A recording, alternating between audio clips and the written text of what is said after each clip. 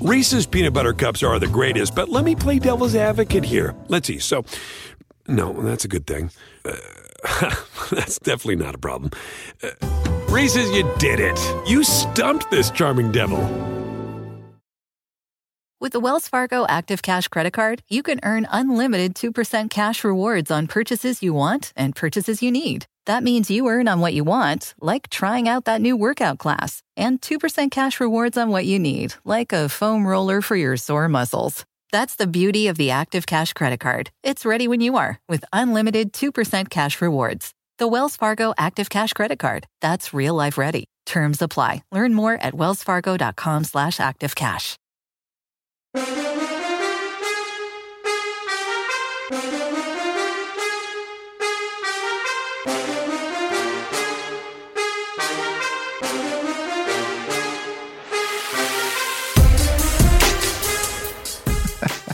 Hi, welcome to Bit the Edge.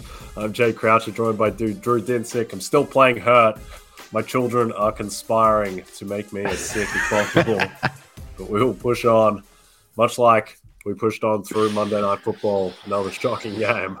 But Tom Brady comes through in the clutch, as he is prone to, and the Bucs win. What do you make of the game, Drew? I mean, you said it. I think anyone who watched all four quarters of that game deserves some sort of a medal. There were many, many moments up until the 2-minute warning there, the clutch drives by the Bucs where that was just an absolutely unwatchable mess. But ultimately, you had a very weird, I think, offensive kind of performance there by the Bucs where their scripted stuff looked good. Their hurry up offense was elite. And then the 58 minutes in the middle were just, what is happening here? Like, what's the plan? It definitely seems like Leftwich was not really in full grasp of what he wanted to do, kind of from a vision standpoint. Still just a lot of like predictable runs, predictable dump off passes that were just, absolute non-starters. Saints defense performed well for most of that game. A lot of focus on sort of the very, very end stages of the game where Dennis Allen had some opportunities to be a little bit more aggressive, I thought, and just couldn't really figure out the right pattern there of when he needed to kind of push the aggressive button versus when he just needed to take the low-hanging fruit there. Kind of funny that on 3rd and 1, with the opportunity to basically salt the game away if you convert, they don't go to Taysom Hill in that situation when that's kind of his absolute bread and butter. But then on 3rd and 17, they decide, you know what, we'll try a downfield pass and see if we can get Taysom Hill to figure out a contested catch 25 yards beyond the line of scrimmage. So it was just a little bit of a head scratching decision making by the Saints. They kind of wear this one as far as a loss goes because they had the game well in hand. If they are a little bit more efficient in the red zone, if they're a little bit more efficient on any of those game ending drives, and this is a very different conversation we're having about, is this the end of the Bucs? Instead, I think people come out of this game seeing what they did in those clutch moments, and they're thinking Bucs are live. Not just for the South, but for the NFC, because the NFC is an absolute mess right now of quarterbacks who are likely going to be taking the field in the inexperience and just question marks surrounding everyone else besides Tom Brady right now in the NFC playoff picture. So you can take this either way, man. Bucs Super Bowl championship, or is somebody going to steal the NFC South from them?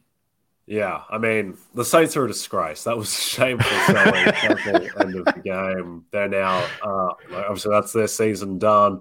They're 2,800 to win the NFC South. The Bucs are minus 667. And the Carolina Panthers are now second favorite for the division at 10-1.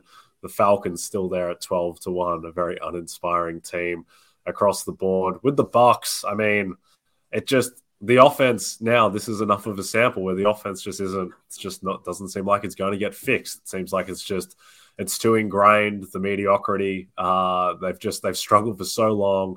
There was a stretch where it was over 14 drives. They scored 3 points, which is just unfathomable when you have Tom Brady still playing at a fine level and Chris Godwin and Mike Evans, an offensive line that is banged up but still shouldn't be as bad as it's been. So, I mean, the Bucs, I don't know. The defense has shown signs of life, but I don't think it's an elite unit, and the offense just doesn't have the ceiling. Brady's just not getting the yards per attempt that he had in this years with Tampa. So there's not much to love. But at the same time, 3.5-point dogs to Brock Purdy. This will be the public kind of look of, wow, Tom Brady's a 3.5-point underdog to Brock Purdy. At the same time, I kind of like the Bucs. I think you think, and I agree, that the adjustment from the look ahead of -6 with Jimmy G to 3.5, 4 with Brock Purdy is not a big enough adjustment. Yeah, that's basically all there is to this. The math assignment for everyone who's handicapping the NFL this week is come up with a true approximation of the adjustment in price from Jimmy G to Brock Purdy.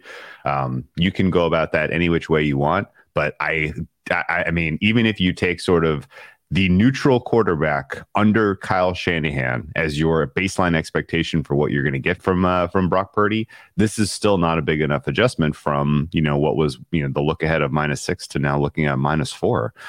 We're talking about somewhere in the ballpark of a less than 10% win probability swing. When you're bringing in a new quarterback who has not gotten first team reps all season. On top of that, you have a number of, the Niners, they got to win. But at what cost? Like, that was a very, very physical game against the Miami Dolphins. A number of their high-profile players got dinged up in that game, missed time in that game. The offense, we know, is dealing with a number of injuries. Christian McCaffrey's not 100%. Deebo Samuel's not 100%. And now you're going to ask Brock Purdy to basically get it done with the B team. I am shocked that this has not moved across 3. I thought this would open up on the 2.5 range, kind of independent of the result we would see with the Bucs on Monday Night Football. And I mean, this is Bucs plus the points, Bucs on the money line. I don't really know that I'm going to have a bigger position just looking at the rest of the board this week. It all looks kind of fair to me except for this game. So I guess I'm Team Tom. Yeah. It's not a great team to be this year, but they are well. I think the question is like, just from a thought experiment, like, what has a higher floor? Is it Tom Brady, Mike Evans, and Chris Godwin, or is it Kyle Shanahan's scheme with Christian McCaffrey, Deebo Samuel, George Kittle, and Brandon Ayuk? And just, I've spoken to people who said that it was a reach that Brock Purdy got drafted where he did, and he was the last pick of the draft. The people were shocked. Guy made it to the NFL. So, I mean, he looks stunningly okay, I thought, against Miami, and we'll see what he looks like this week. And with a proper week to scheme against Brock Purdy, maybe the Bucs will be able to throw different looks at him. But I don't know. He looked good. He looked good enough against Miami for them to win against the Bucs. But you would expect certainly that there is some disaster potential there. Let's talk about these two divisions, the NFC West and the NFC South. Firstly, any interest in the Carolina Panthers at 10-1? I'm going to pass on that one. I get it that Sam Darnold looks to be more competent than what you got out of PJ Walker and Baker Mayfield, surely. But he's still Sam Darnold. There's enough signal there that this guy is a bottom third quarterback that I don't think you're really going to expect kind of surprise positive performances from them. If the Bucs lost the game last night, I think we're having a very different conversation today because the Panthers, obviously 4-0 in division is amazing. They have I think they have 4 wins. Oh, excuse me. They're 3-0 in division, but they have the only win that they have that was out of division was against the Denver Broncos. The Buccaneers and the Saints. I forget, of course, that they lost to the Falcons in overtime because of the DJ Moore thing. Sorry, Jay. But yeah, ultimately the Carolina Panthers, the path is just too challenging here for them to get home, especially finishing back to back on the road at Bucs, at Saints. If you're holding on to hope that they pull off the impossible and upset the mighty Seahawks, stun the resurgent Steelers, and then pick off the plucky Lions, you still have those final 2 road divisional games to get over the hump if you want to get that ticket home. So I think the Panthers are probably done. If you kind of made me predict most likely final record for them, I'm going 5-12. I think they really only get one of this next 3, and then they probably lose those final 2. So I'm not really looking for any kind of Panthers love here. And in fact, I'm pretty I'm pretty engaged in that Panthers Carolina market this week. I'm surprised that there is as much love as there is in the market for the Panthers in that one. We're looking at, we had look aheads that were in the ballpark of 6.5 for Seattle, and it's now 3.5. Is that, and that I'm assuming that's not entirely based on them cutting Baker Mayfield. Like, you don't get that big of an adjustment for cutting Baker Mayfield. And so, yeah, I'm not exactly sure what's going on there. Seattle has just still a sizzling precision downfield passing game. Geno Smith is the guy. They're at home. This is high leverage. I'm not seeing this adjustment down into the 3.5 range. So small edge for me on Seattle here, and I'm going to be watching that one pretty closely. Yeah, I don't really understand the line either. I mean, Ken Walker shouldn't really be moving the line that much, if at all, really, because of how good the passing game is for Seattle. I will say the Seattle defense is terrible. And I think there was the hope that it might be, slightly below average, the 18th, 19th defense in the league. Right now, it looks like a bottom 6 defense, and just do anything against Las Vegas made John Wolford and Cam Akers look vaguely competent as well. So I think that is the angle, is that they have a dreadful defense, and Carolina's defense is pretty solid once you throw out the Bengals game, which I'm still not sure entirely what happened. But even with Seattle's issues, I think at plus 325 for the division and the Niners are minus 425, I still think Seattle, that price is too long, even with the defense. Now, the tiebreak situation is very weird and is going to shake itself out over the next few weeks, but I still think Seattle have to be a bet at plus 325, right? Yes, absolutely. And this is a rare chance where you are trying to capitalize on the market under appreciating Jimmy G. I really think that's what we're looking at here, because I can't ever really get to the point where there is so much confidence in what Shanahan does that people really are treating Brock Purdy like an average replacement player.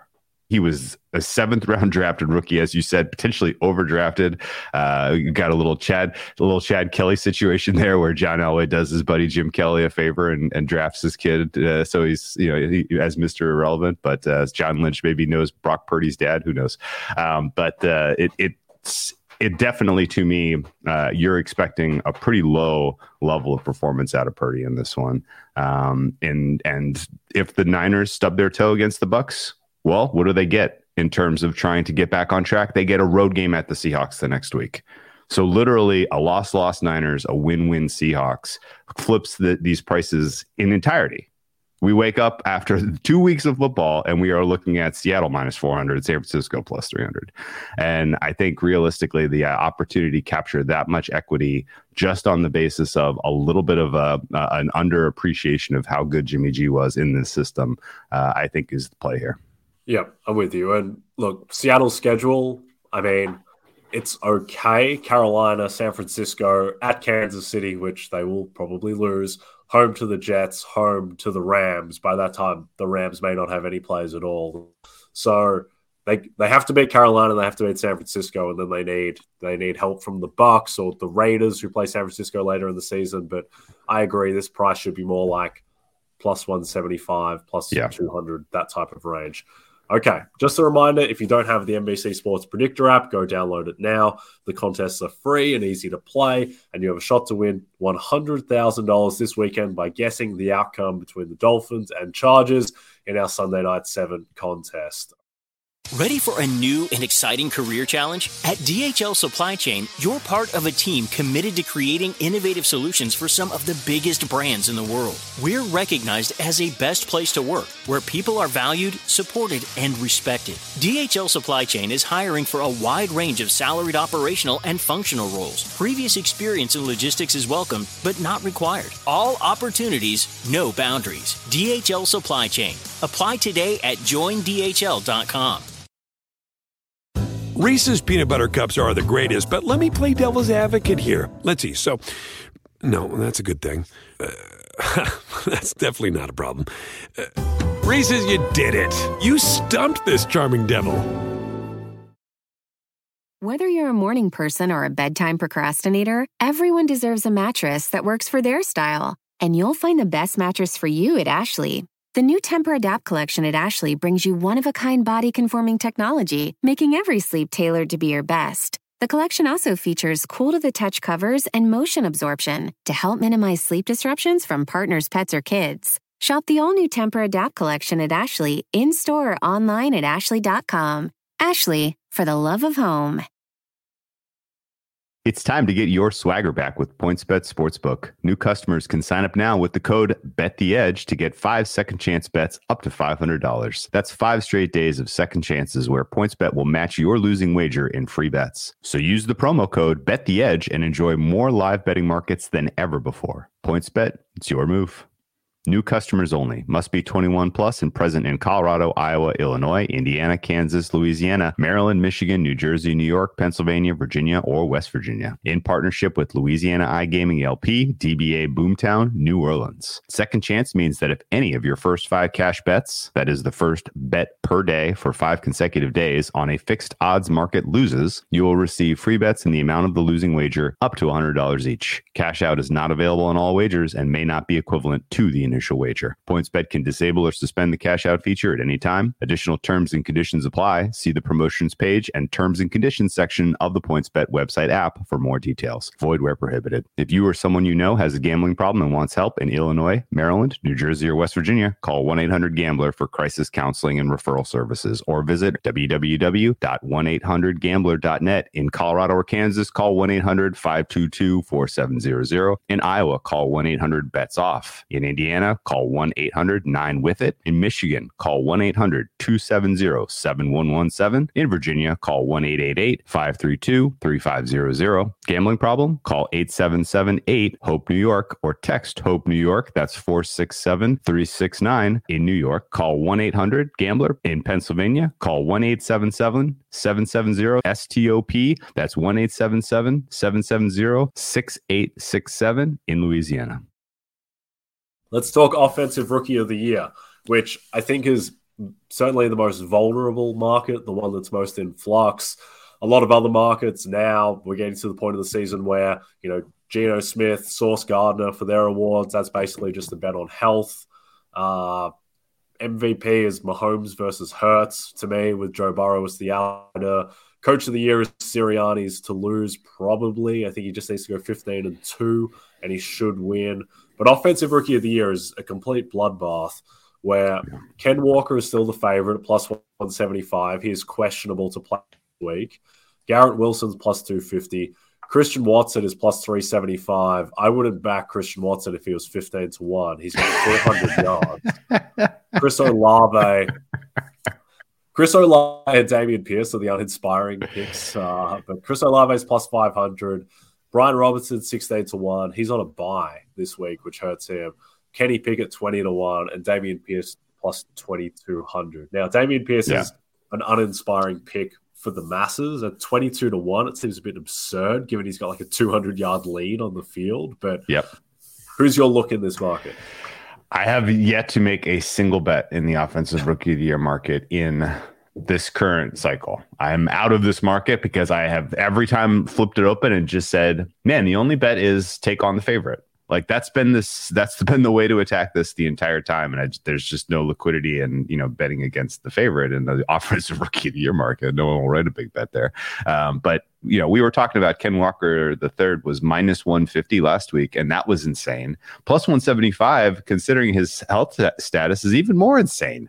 This guy should be absolutely kind of in the second tier at this point, with Wilson, in my opinion, as sort of the top of the board. I think the idea of, we have long talked about one of the aspects of awards being a sharing notion, right? A distribution amongst different teams getting credit, right? That used to be the way it was, where you had a single vote, right? Well, they've changed that. This is now ranked choice voting, which I think completely unlocks the idea that a certain team could get 2-3 awards, right? And a guy like Garrett Wilson, who is producing at the level he is, and who now has Mike White throwing to him, and in a with the Jets team that is very much in the mix to get a wild card and shock the world. Like nobody, absolutely nobody, even halfway through the season thought this Jets team was a playoff team. And yet here they are knocking on the door, even after coming off of a very tough loss against the Vikings. So I think the Jets absolutely are in the mix to win both Rookie of the Year awards here, and ranked choice voting plays a huge role in how this breaks down. If I'm taking a long shot in this market, it's not going to be Pierce, although I completely understand and agree with your points. I think people are just going to have a very tough time voting for, a guy who's accumulated volume on a team that has one win. But Kenny Pickett is definitely in the driver's seat, in my opinion, to put the Steelers in the conversation for that 7th seed, put them in the conversation for a winning record. And if the Steelers kind of come down the stretch hot and win, even though his stats are garbage, I think people are going to give him credit for QB wins, even though it's obviously a team effort and it's largely the defense being healthy that's gotten the Steelers where they are right now. So keeping a close eye on the Steelers results. Kenny Pickett, obviously a favorite this week going up against the Baltimore Ravens. He gets another couple of games where he absolutely is going to either be a short favorite or maybe even a meaningful favorite if the defense continues to trend upward for Pittsburgh. So, Pickett coming home down the home stretch here with just a streaking set of wins, I think is going to give people some interest to putting him on their ballot in some, second, third choice potentially. And that's what's going to decide this one. What are your thoughts in terms of how ranked choice voting in particular impacts this market? Yeah, firstly, let me read you a stat line from the quarterback in the year 2010. The quarterback in 2010 who threw for 18 touchdowns, 15 interceptions, averaged 219 yards per game, had a 76 quarterback rating, and went 7-9. And Sam Bradford won Offensive Rookie of the Year. And I think that's the Kenny Pickett path, is basically be vaguely competent at the most important position and flirt with 500. I think that it's weird, but I think Lamar Jackson getting hurt might have really shifted the Offensive Rookie of the Year market. Yes. Because Kenny Pickett plays Baltimore this week. Lamar's not going to play almost certainly. And then he plays him again in 4 weeks where Lamar, I don't know, maybe he's not back by then either. So I think that is material. Steelers have an easy schedule. If they can get to just 9 and 8 and Pickett fixes up his stats a little bit, then I think he can win if no one else separates themselves. My other thoughts on the market are basically Ken Walker's price is just poison until we know that he's 100% healthy. Christian Watson is not winning. He's got 400 yards. I think America has just made up its mind that Chris Olave and Dameon Pierce aren't going to win this award because of their teams. The longer shots don't have any interest there. So to me, Garrett Wilson should be the favorite in the market. It's just a matter of finding out what his true price is between -110 and +250. And I would say it's probably like +150. So I think it's definitely a bet at +250. But he is the bet. And then I think Kenny Pickett. The Steelers are about true price 14-1 to make the playoffs, that type of range. If they make the playoffs, then you would think that Kenny Pickett just wins the award at that point. So I do think that he is a bet at 20-1. It's not the most inspiring bet, but I think that Pickett and Wilson are the two plays. This market just kills me because I had Breece Hall at 22-1. I had Ken Walker at 40-1. I didn't feel good about either. Obviously, Breece Hall is completely done. They should just give the award to Breece Hall because he was the best offensive rookie this season. Just kill It's funny that you named Wilson's price at +150 because I was going to say 40%, and that's +150. And I think what we laid out for Kenny Pickett is probably a 10% chance. And so at 22-1, 20-1, that's a bet. So I think that's where we stake our ground here. And I haven't bet this market. I just haven't had enough conviction, enough of an edge to feel like getting involved. But this is probably the time. I don't know. Are you seeing any chemistry between Garrett Wilson and Mike White that would suggest that Wilson could have some more days like we saw on Sunday? Well, I think the thing is that when you look at Wilson's stats, just without Zach Wilson as his quarterback, he's basically like Tyreek Hill meets Justin Jefferson. Like, it's absurd. He's very good. Yes. And I think the fact that he had 15 targets on the weekend. That's ridiculous. Like NFL, like it's a very small group of players who even have the upside to get 15 targets once all season. That's generally reserved for Cooper Kupp and Tyreek Hill and Justin Jefferson. But the fact that he is getting that volume, the fact that Garrett Wilson went 8 for 162 and then also was 2 inches away from an 80-yard touchdown that Mike White overthrew. I think that is all positive for Garrett Wilson. I think the Jets, their schedule as well, they're playing Buffalo this week where they're almost certainly going to be losing and throwing to Garrett Wilson. And then it's Detroit, Jacksonville, at Seattle, all bad defenses where and I don't think the Jets are good enough to be able to run and hide from those teams either necessarily. No. I think they're going to be throwing. And then at Miami last week of the season, you know, it's not the most intimidating defense either. So I do think that Garrett Wilson is definitely the bet. All right. Yeah. Download the RotoWorld app to receive breaking player news all season long. Stay ahead of the competition by favoriting players on your roster. Get the latest injury updates, player news, and much more delivered right to your phone. It's available in the App Store today. All right, let's talk World Cup. Let's talk Portugal, Switzerland. Portugal, minus 115 favorites on the three-way money line. The draw is plus 240. Switzerland, a plus 350. This is the later game today at 2 p.m. Eastern as I turn to my left and see that Spain still have not scored despite having, 2 XG in the first half. It's ridiculous they didn't score, but what's your read on the Portugal-Switzerland game? Yeah, sweating this Spain result big time right now. Don't know why they can't they cannot get a finish to save their lives. Portugal is very different. Portugal they have clinical finishing and Bruno Fernandes in particular, that guy absolutely incredibly good on the pitch. And, people will look to the star power of Cristiano Ronaldo and assume that Portugal's, fortunes go through him. No, it's 100% the midfield. It's 100% Bruno. And I would expect that in general, Portugal is the clear better team in this head to head. Now, that's not to disrespect Switzerland. I watched a lot of that Switzerland-Serbia match. That was really, really high quality. Switzerland produced some absolutely outstanding opportunities in that one. And so I think the play here is both teams to score. Portugal is good defensively. They're okay goalkeeping wise, but you look back to some of their matches, like the match against Ghana, with a lead, they did not sit on the ball. They gave up lots of opportunities for their opponents to get back into it. And Switzerland has some nice attacking players. So I think this is either an overlook or both teams to score yes type of play here. I don't think we should dismiss Switzerland potential to advance here, but I would not take on the price of Portugal to win in regulation. Yeah, I think both teams to score plus 105. I think that's a totally reasonable look. I think that Portugal, their case to score is that they're the better team and they have João Felix, Bruno Fernandes, Bernardo Silva. Bernardo Silva is just constantly overlooked at all kind of levels, is quietly one of the best players in the world, despite having a kind of weird up and down spell with Manchester City over the past few years.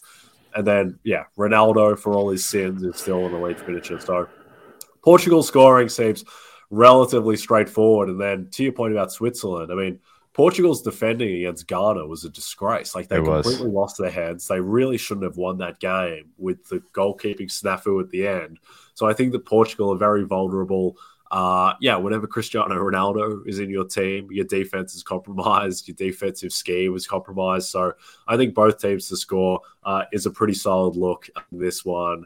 Now, Swiss games have typically, in the history of the World Cup, have been very kind of bland, very kind of Swiss. No offense, very neutral. Someone who lived in Switzerland for 4 months. It's very clean. Everything runs on time, and the defense is typically very well structured. But I do think that in this game against this Portuguese defense, based on what Switzerland showed in their last game as well, I do think that there will be goals. And I think I probably prefer both teams to score than the price on the over 2.5, which is similar. But I think both teams to score is probably the better look. Anything else? Any other World Cup opinions before we go? Yeah, so yesterday's results didn't really change our understanding really at all. This has been chalk. It was watching the penalty kicks between Croatia and Japan was fun. I feel like if you had a live market open of penalty, yes, no, you pretty much could have swept the board just by reading the body languages of the players as they went out and set up the balls, because the Japan guys were literally like, going out there with the world's lowest confidence, and the Croatians who scored were just boom, clinical. But that was a fun match. And then South Korea, obviously, that it completely overwhelmed in the first half of that one. I thought Brazil very much took their foot off the gas. They could have had 5-6 easily in that one. And really the South Korean keeper maybe deserves a little credit for a couple of wonder saves. That was even as lopsided a result as it was in the scorebook. That could have been worse, I thought.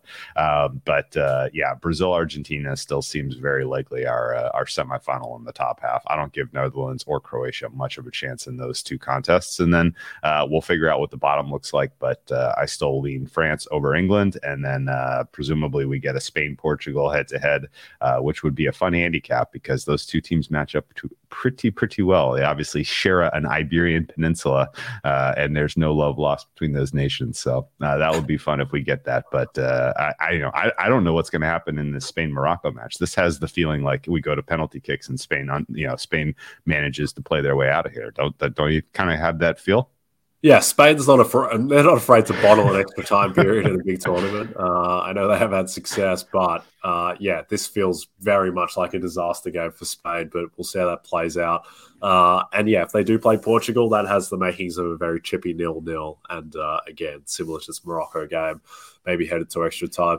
You're not going to like this, but I think England's going to beat France. I've been stewing on it. I think that with this weird Henderson, Rice, Bellingham midfield that really started to click against Senegal. I think they bring in Trippier to help contain Mbappe. I think that Southgate, this is the kind of game that Southgate's good at, where they play ultra-conservative and they play on the break against the France team that, its midfield hasn't had that much continuity. I think the defense is vulnerable enough.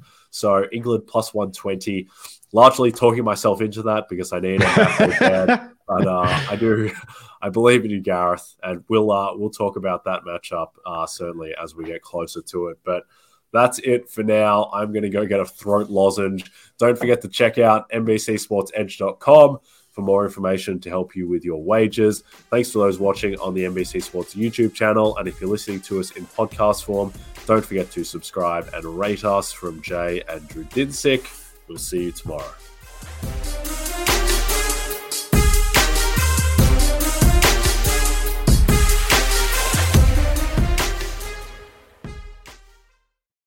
Reese's Peanut Butter Cups are the greatest, but let me play devil's advocate here. Let's see. So, no, that's a good thing. That's definitely not a problem. Reese's, you did it. You stumped this charming devil. With the Wells Fargo Active Cash Credit Card, you can earn unlimited 2% cash rewards on purchases you want and purchases you need. That means you earn 2% cash rewards on what you want, like season tickets to watch your favorite team, and 2% cash rewards on what you need, like paying for parking. That's the beauty of the Active Cash Credit Card. It's ready when you are, with unlimited 2% cash rewards. The Wells Fargo Active Cash Credit Card. That's real life ready. Terms apply. Learn more at wellsfargo.com/activecash.